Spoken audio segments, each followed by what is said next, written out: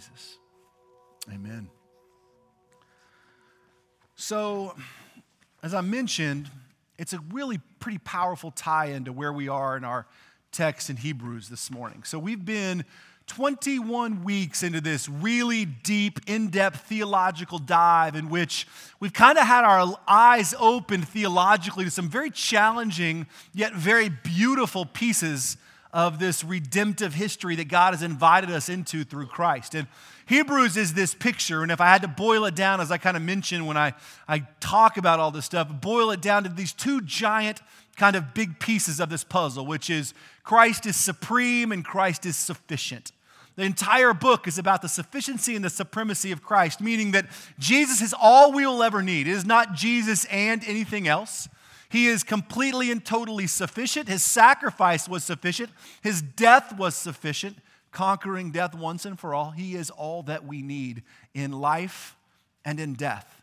But he is also completely supreme, meaning that he is above all and that in him all things hold together, that he is sovereign, that God is in complete and total control, even over the chaos, even over the things that we don't understand. And Hebrews, as a author or a preacher, our writer, our speaker, our preacher is telling us that this is who Jesus is. And he's compelling this group of Jewish hearers to not return to an old way of thinking and an old way of life that engaged in an old culture and an old covenant, but instead to understand that Jesus fulfilled those promises and he is better than everything life has had to offer up until this point. That he's better than the law, better than the angels, better than Moses, right? That he literally has entered into a new covenant in which he is the mediator, he is the better high priest. And we have spent the entire book of Hebrews going through those movements of better. And we entered into chapter 9. We've really been spending a couple weeks talking about the old and the new covenant and how Jesus came in and fulfilled the old covenant. The old covenant didn't just disappear. Jesus fulfilled it. He became the end of that covenant that God entered into with Israel through Moses. And we gave that out in depth, and so I won't get into it this morning. But he fulfilled that covenant and ushered us into a new covenant, a covenant that was sealed in the blood of Christ, that is not written between God and a people group, but is written between God and individuals. And he writes it upon our hearts, not on tablets of stone. And he seals it in the blood of Jesus, of which Jesus is the great and perfect and the only high priest we'll ever need. He is our only mediator, meaning that you, as someone who puts their hope and faith and trust in Christ, have access to holy, mighty, magnificent God without the need of anybody to go between you. He is our access point to the presence of God.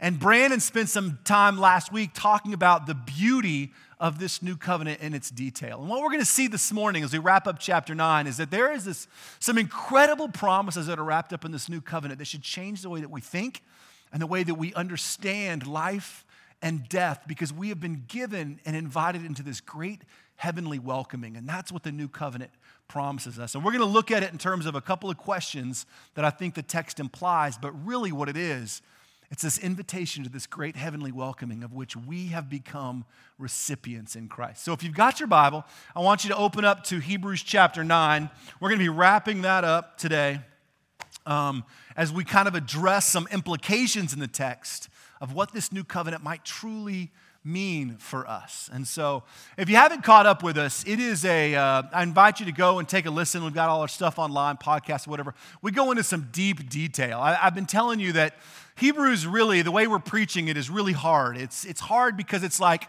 we're not able to go as in-depth as we would like to, and you don't quite see all the beauty. It's kind of like taking a glass-bottom boat ride, right? We can point some things out. You can see some fish and some snails in the sea or whatever. I think there's sea snails.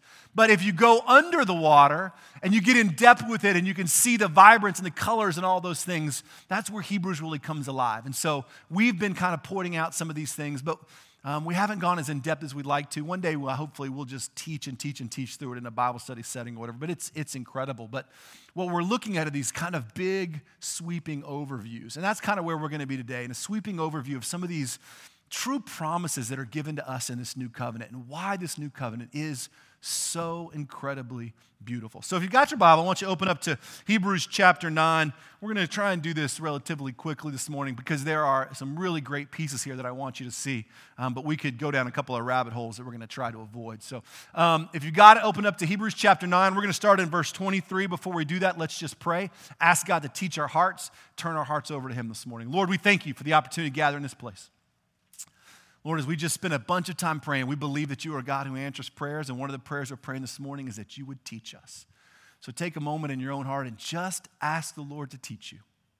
Whatever that means, whatever you need to hear, whatever He needs to speak to your soul, just ask the Lord to teach you this morning.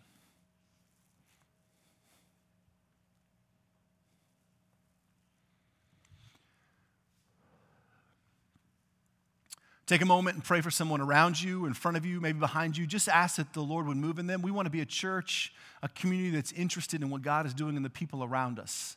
I say this every single week. Not everything that unfolds here on Sunday morning is about you. Be a person of prayer. Pray for the people around you. So take a moment, pray for that person, even if you don't know their name, even if you're here for the first time, and just ask God to move in them.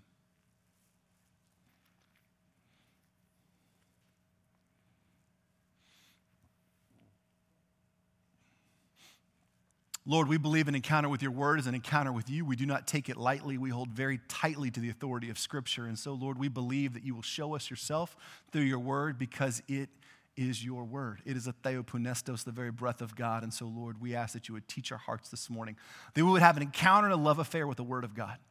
Lord, you are the one that teaches. It will be nothing that I say. It will be all the things that you instruct in our heart, for you are sovereign. Lord, we turn our time over to you this morning. We ask you to be glorified and exalted, and we ask this in the risen name of Jesus. Amen. So Hebrews 9 is really the turning point of this argument that our author is making about why the old covenant, old way of life is obsolete and no longer needed. And remember, he's writing or really preaching to a Hebrew audience. He's imploring them to turn their attention away from the old way of life that was fulfilled into a new way of life that is promised in Christ. And he goes into some pretty in-depth history. He talks about the actual furnishings of the tabernacle and why those furnishings were there and the reference that it makes to the New Testament. It's kind of all these pieces. And he's been explaining to them why the Old Testament or the Old Covenant and its ways are no longer needed. And he's going to pick that same train of thought up about why the old sacrifice and the tabernacle and the old ways are no longer part of the new promise that we have in Christ, that Christ has done something pretty incredible. And he's going to do it by implying a few questions that I think are in our text that I'll lift up and they kind of answer on their own. But this is Hebrews 9:23 through, we'll just go through 10. So it was necessary then for the copies of the heavenly things to be purified with these sacrifices, but the heavenly things themselves with better sacrifices than these. For Christ did not enter a man-made sanctuary that was only a copy of the true one. He entered heaven itself, now to appear for us in God's presence. Nor did he enter heaven to offer himself again and again the way the high priest enters the most holy place every year with the blood that is not his own. Then Christ would have had to suffer many times since the creation of the world. But now he has appeared once for all at the end of ages to do away with sin by the sacrifice of himself. Just as man is destined to die once, and after that to face judgment, so Christ sacrificed once to take away the sins of many people, and he will appear a second time, not to bear sin, but to bring salvation to those who are waiting for him. So we're actually picking up in the middle of a kind of a section here. And so by brief reminder, he is drawing our attention towards the tabernacle and saying, this is why these sacrifices had to happen. But then Christ came and he becomes the mediator of a new covenant, and there's a new way of thinking and a new way of doing things. And that way is so supremely better that I want to show you why the old covenant is closed and fulfilled and the new covenant is open to Christ, and it's open to you. By way of doing that, we've got to understand a little bit of a principle that's kind of born out of a bigger picture that we call Reformed theology. And Reformed theology essentially is it's a theology or a way of thinking that really hovers around several different key concepts. It hovers around the idea of the authority of Scripture, all right? Hovers around the idea of the sovereignty of God. salvation by grace, and the necessity of evangelism. And so it's a way of thinking about life and theology in terms of those big pieces. And it was born out of the 16th century reformers, Martin Luther, John Calvin, those kind of pieces. But it's a lot of what makes up who we are, because we have this deep belief in the authority of Scripture. We believe in the sovereignty, the deep sovereignty of God, that He's in control of all things, that all things hold together because who He is.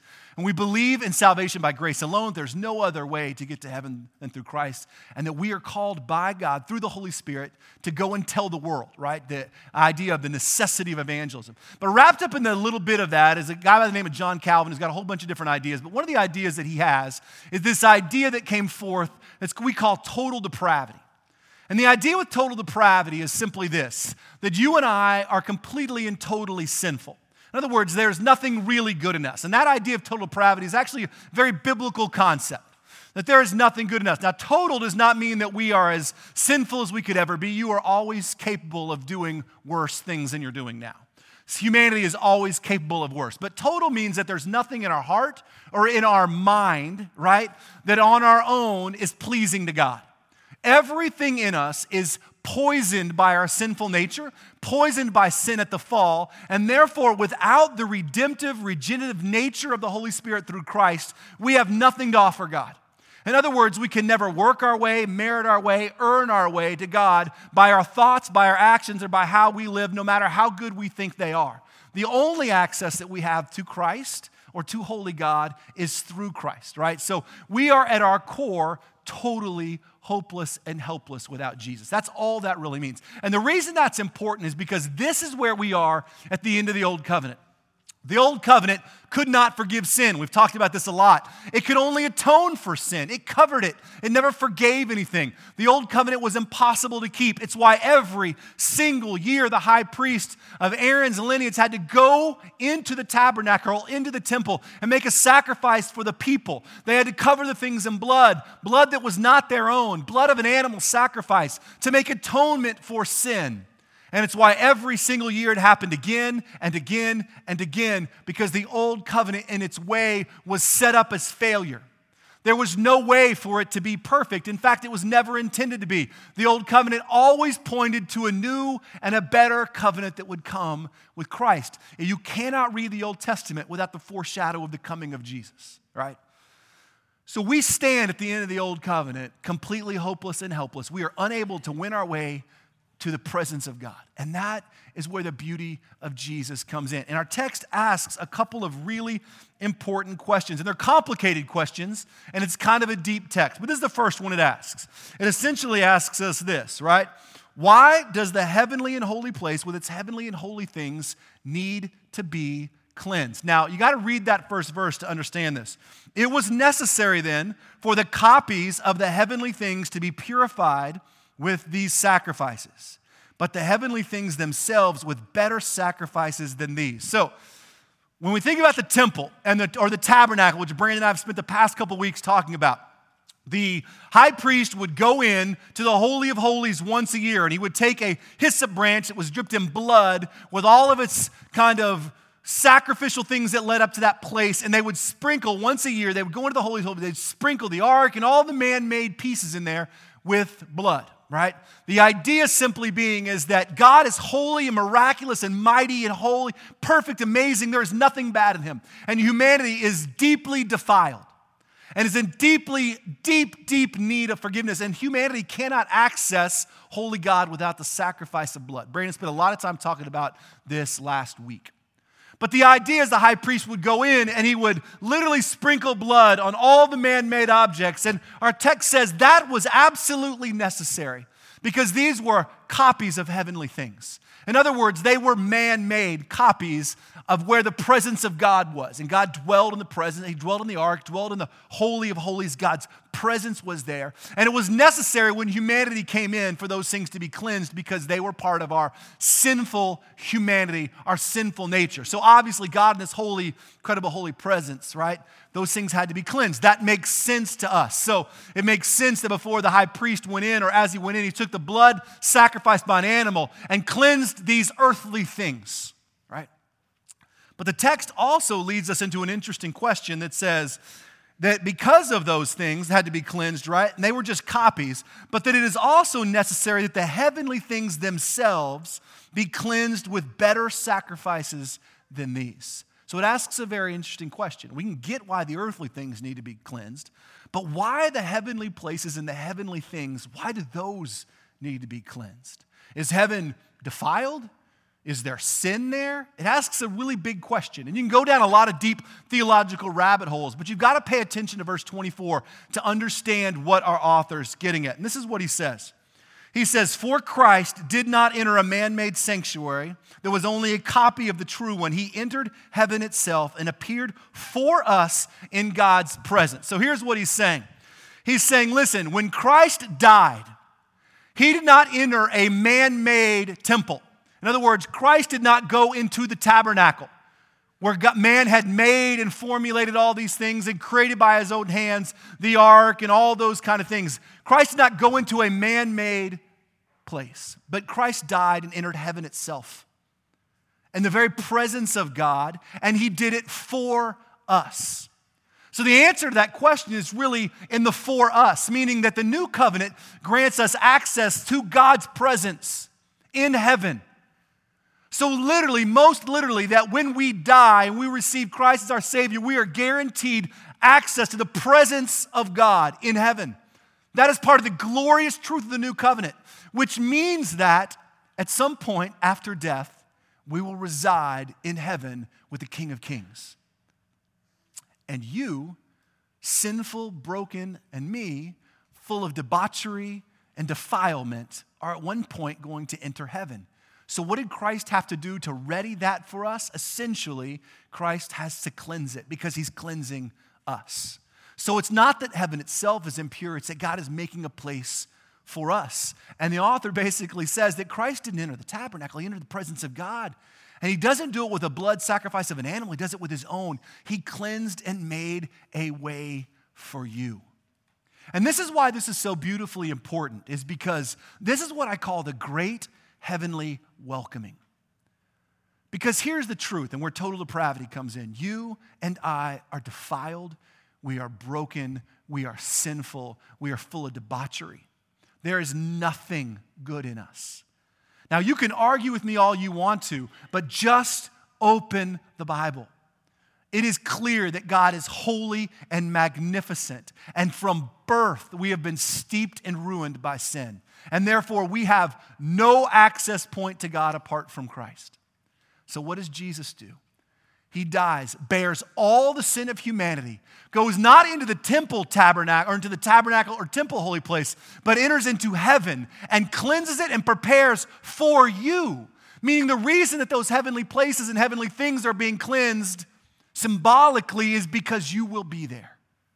This is the great welcoming, that you, the great defiler, the great broken one with all of your lusts and longings and failures, are welcome in heaven. Now, this is this incredible, beautiful, triumphant peace. Because here's the thing. I know me. I know my heart. I know my sinful leanings. I can't imagine the terror that it might be to stand before one day a holy God with all the things that I've thought, all the things that I've done, all the shame that I have riddled through me, and know that he knows every single one of them. And that somehow I am now welcome into this place where there is no more tears, no more brokenness, no more mourning, beauty upon beauty upon beauty. In my current state, I would ruin that place, right? That's essentially what our author's saying.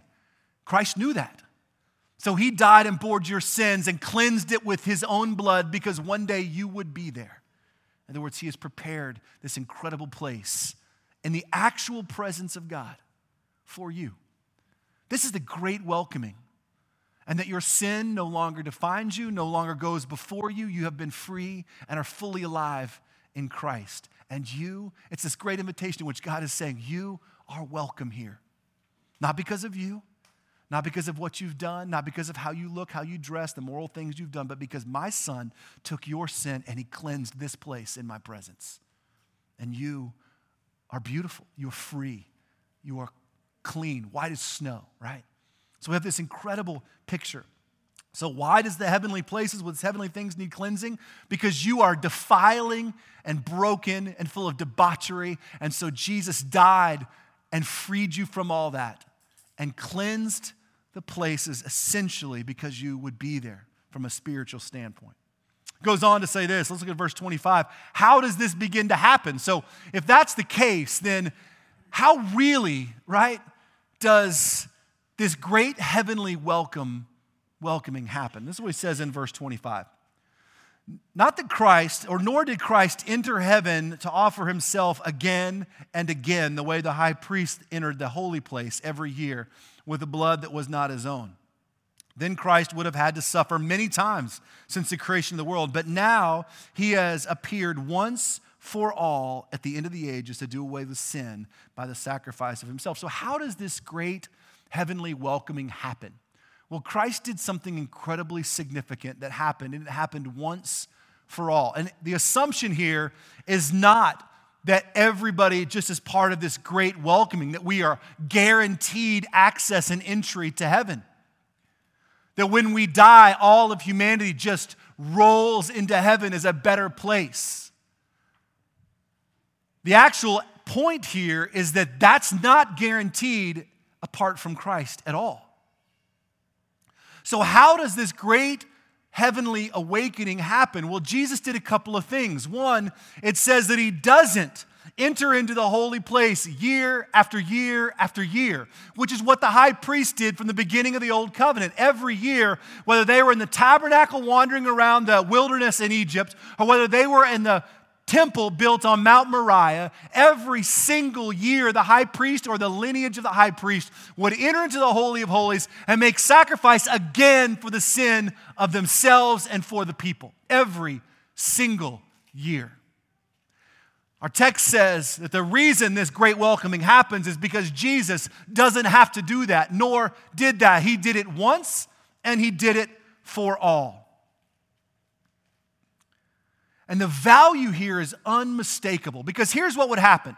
If Jesus had to go and literally suffer year after year after year for our sin, starting from the creation, because Jesus' sin covers the sin of Adam and Eve, from the beginning of time, every year, Jesus would have to make a sacrifice, right? The shameful sacrifice of the cross, year after year after year for the sins of humanity. You know what that does to the death and sacrifice of Jesus? It renders it weak and ineffective. Because if it only lasts for a period of time, it is thus ineffective for eternity. And this is what the Hebrew people were looking at. They were looking at the idea that their sins were always before them. They were never truly forgiven. They were only atoned for, which meant that every year my sins came back in my face and I stood as an enemy of God year after year after year. But Jesus, as part of this great heavenly welcoming, goes once for all, never goes again, and never has to go again, because his death and his sacrifice is completely and totally sufficient and effective. Meaning that once you put your faith in Christ, you have been invited into this incredible welcoming to heaven in which God's presence is yours. The temple has been torn in two. The floodgates of grace have been opened. Your sin is no longer before you ever. But as far as the east is from the west, your red has been turned to white. God remembers it no more. This is the great heavenly welcoming, that you are no longer slave to those things, and Jesus never has to die again. We never re-crucify Christ, but his death covers and forgives and frees from sin. So how does this great heavenly welcoming happen? Because Jesus was completely and totally the perfect sacrifice, of which there would never be another. Which means it's not Jesus plus your good moral behavior. It means it's not Jesus plus your performance. It means it's not Jesus plus your perfect prayer life. It means it's just Jesus. And he renders all other things ineffective because he is the only effective way. But it gives us access to the floodgates of grace, in which you no longer are slave to your sin that God has separated you from. So you no longer have to bear its shame. You no longer have to bear the weight of its punishment, and you no longer have to fear death. Death no longer has no longer has its sting. It is now victory in Christ. Death becomes victory where it once was punitive. It is now victorious. So we've got this, how does this great welcoming happen? Because Jesus' death was effective, beautifully effective, once for all, never to do it again. And then the last section, which we'll kind of go through pretty quickly, is essentially this. How is Christ's suffering, right, reveal his full glory? Well, listen to these verses, and these are challenging. So just as man is destined to die once, and after that face judgment, so Christ was sacrificed once to take away the sins of many people, and he will appear a second time, not to bear sin, but to bring salvation to those who are waiting for him.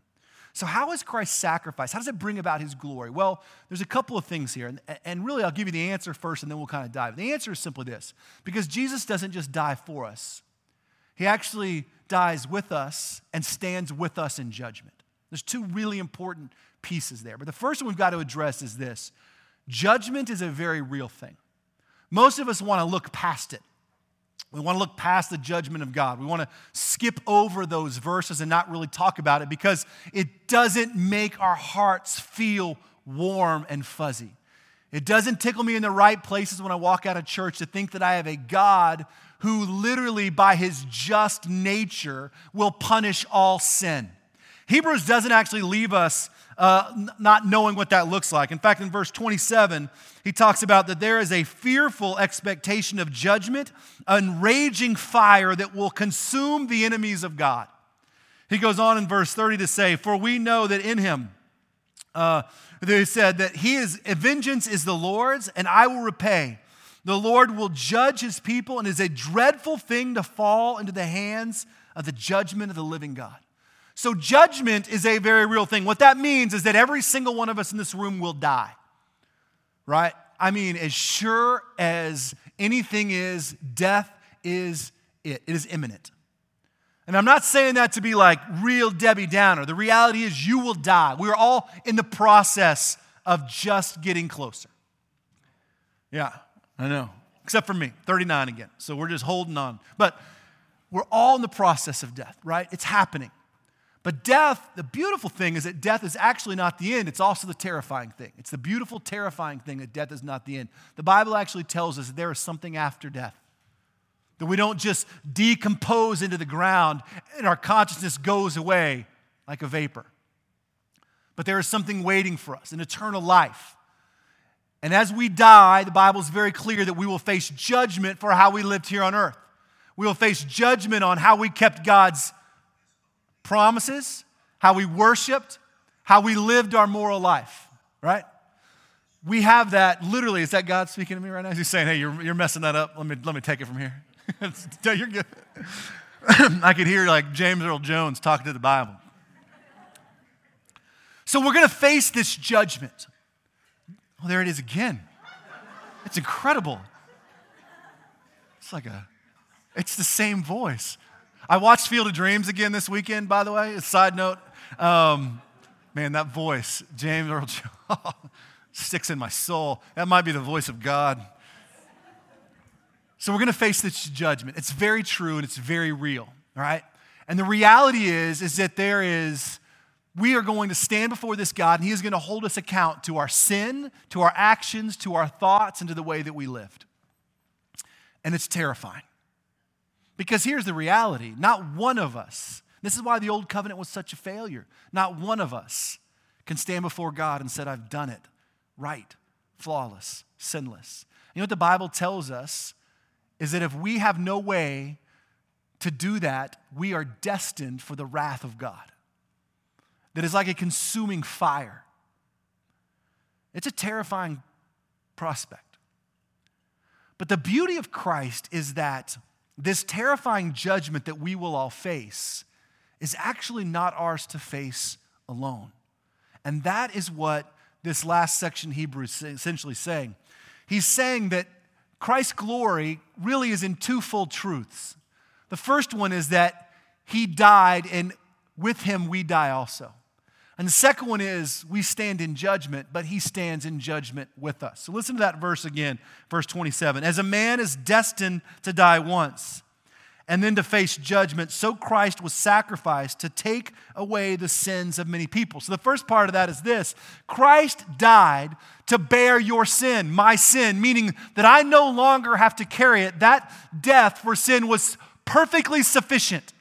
It is sufficient for salvation. It is sufficient for the forgiveness of sins. It is sufficient that I no longer have to carry the shame of sin and death. That when I put my hope and faith in Christ, He bore my sins. He exchanged my sin for His glory, right? As 2 Corinthians says, He became sin for us so that in Him we might become the righteousness of God. In other words, He traded, exchanged His glory for our sinfulness. And it is totally sufficient. There is nothing else you will ever need. Christ died for you, and in Him we died also to our old way of life, and we have been made new. It's the great promise. But guess what? We still have to face judgment. Like it or not, we will still face it. But there's an application of that is part of this new covenant. And the application of that is that we stand in judgment, but Christ stands with us. And that's why it says Christ came once to bear sin. He's coming again, not to bear sin because that has been taken care of. He's coming again so that we might have the beauty of salvation when we face judgment. In other words, Christ stands with us in judgment as a shield from the raging fire of God. And He atones and covers and frees us into a life of victory and eternal life. That is the application of God's saving grace in Christ, is that although we will still all face God's judgment, we will all have to be accountable for our sin, it is not on us. Jesus stands as this asbestos shield against the raging fires of God's justice. And therefore we are not only protected, we are free and fully alive. And it is the second portion, the application, if you will, of what it means to be saved by grace. Not only are we saved, right, for eternity, but we are also saved from the due punishment of God's wrath. So that when we stand in judgment, it is not a fearful thing. In other words, as Pam was mentioning, we welcome death as followers of Christ. We're not afraid of it. We welcome death because we know that when we stand before God's judgment, we have been freed and atoned for, and death no longer is punitive and a punishment, but it is a victory. It's why that when we let someone that we know loves Jesus go, when we watch them fade into glory, we actually call it they are stepping into glory because death no longer has sting, but Christ in His triumphant power shields us from God's judgment, and we have victory and are fully alive in Christ as we were created to be in God's presence, sinless, because Jesus has freed us. And this is why facing death as a non-believer is a terrifying reality. Like it or not, whatever your theology is, if you open Scripture, we will all stand before God. And apart from Christ, it should terrify us and it should shake us. And you know what we're going to see in Hebrews 10? We're going to see Hebrews 10 tell us that there are people in the community that play the game but don't know Christ. And He's shaking us to our core saying, make sure you've truly given your life to Jesus and you aren't playing the religious game, because the religious game will lead to the raging fires of God's judgment. And it is a sobering wake-up call. But for those of us that have given our lives in Christ, we can rest assured in the beauty that not only have I been saved for abundant life here on earth, but I have the beautiful shield of Christ that will not only save me from God's judgment, but provide victory in life for eternity. And therefore, because that place was cleansed by the blood of Jesus, not the mere copy of the human hands made, but the actual presence of God has been cleansed for me because I was coming in with all of my brokenness, all of my defilement, all of my shame. Christ cleansed me, cleansed those places. I stand free in the presence of God as part of this great heavenly welcoming. If you've ever felt like an outsider, if you've ever felt like people have not included you, or you never had any friends, if you ever felt alone, it is the opposite of everything you will feel in the eternity presence of God. That great heavenly welcoming with cheers and the cloud of witnesses, it will be excited for your return. It's the beauty of community, heavenly, true community. It is the great welcoming. You are not a stranger there. And it's God saying, come, you defiled, you broken, you sinful, you depraved, you are welcome here because of Christ. And that is the gospel rolled up in a tortilla in a giant, amazing burrito. It's just incredible. What we're going to see as we move on are the real life applications of what happens if we don't know Jesus. And it's terrifying. But for today, for those of us who put our faith in Christ, this is what welcomes you. And if you're sitting here today and you don't know, and you're like, I'm not sure. I'm not sure if I've ever given my life to Christ. We want you to have that assurance. In fact, God wants that for you. He wants you to be confident in your salvation. So come visit with myself, Brandon, sit in the back, and we will walk you through and talk you through this gospel and help you step into a relationship with Jesus. It will forever change your life. Let's pray. Lord, we thank you for the complicated scripture that leads to the simplistic beauty of life. That there are challenging things here, but they are wonderfully beautiful things, that in Jesus we have new life. That you have prepared a way, that you have exchanged our sin for your glory, and you are welcoming us in this great heavenly welcoming. And that Christ, Lord, both bore our sins and shields us from judgment so that we stand free and alive. Lord, there are no greater promises, that we have abundant life here on earth and the glorious promise of eternity in heaven. That death no longer is punitive, death no longer has sting, that death is victory. It's victory. Victory in Jesus. So Lord, as I close our time in worship, I pray that you would make those things true in our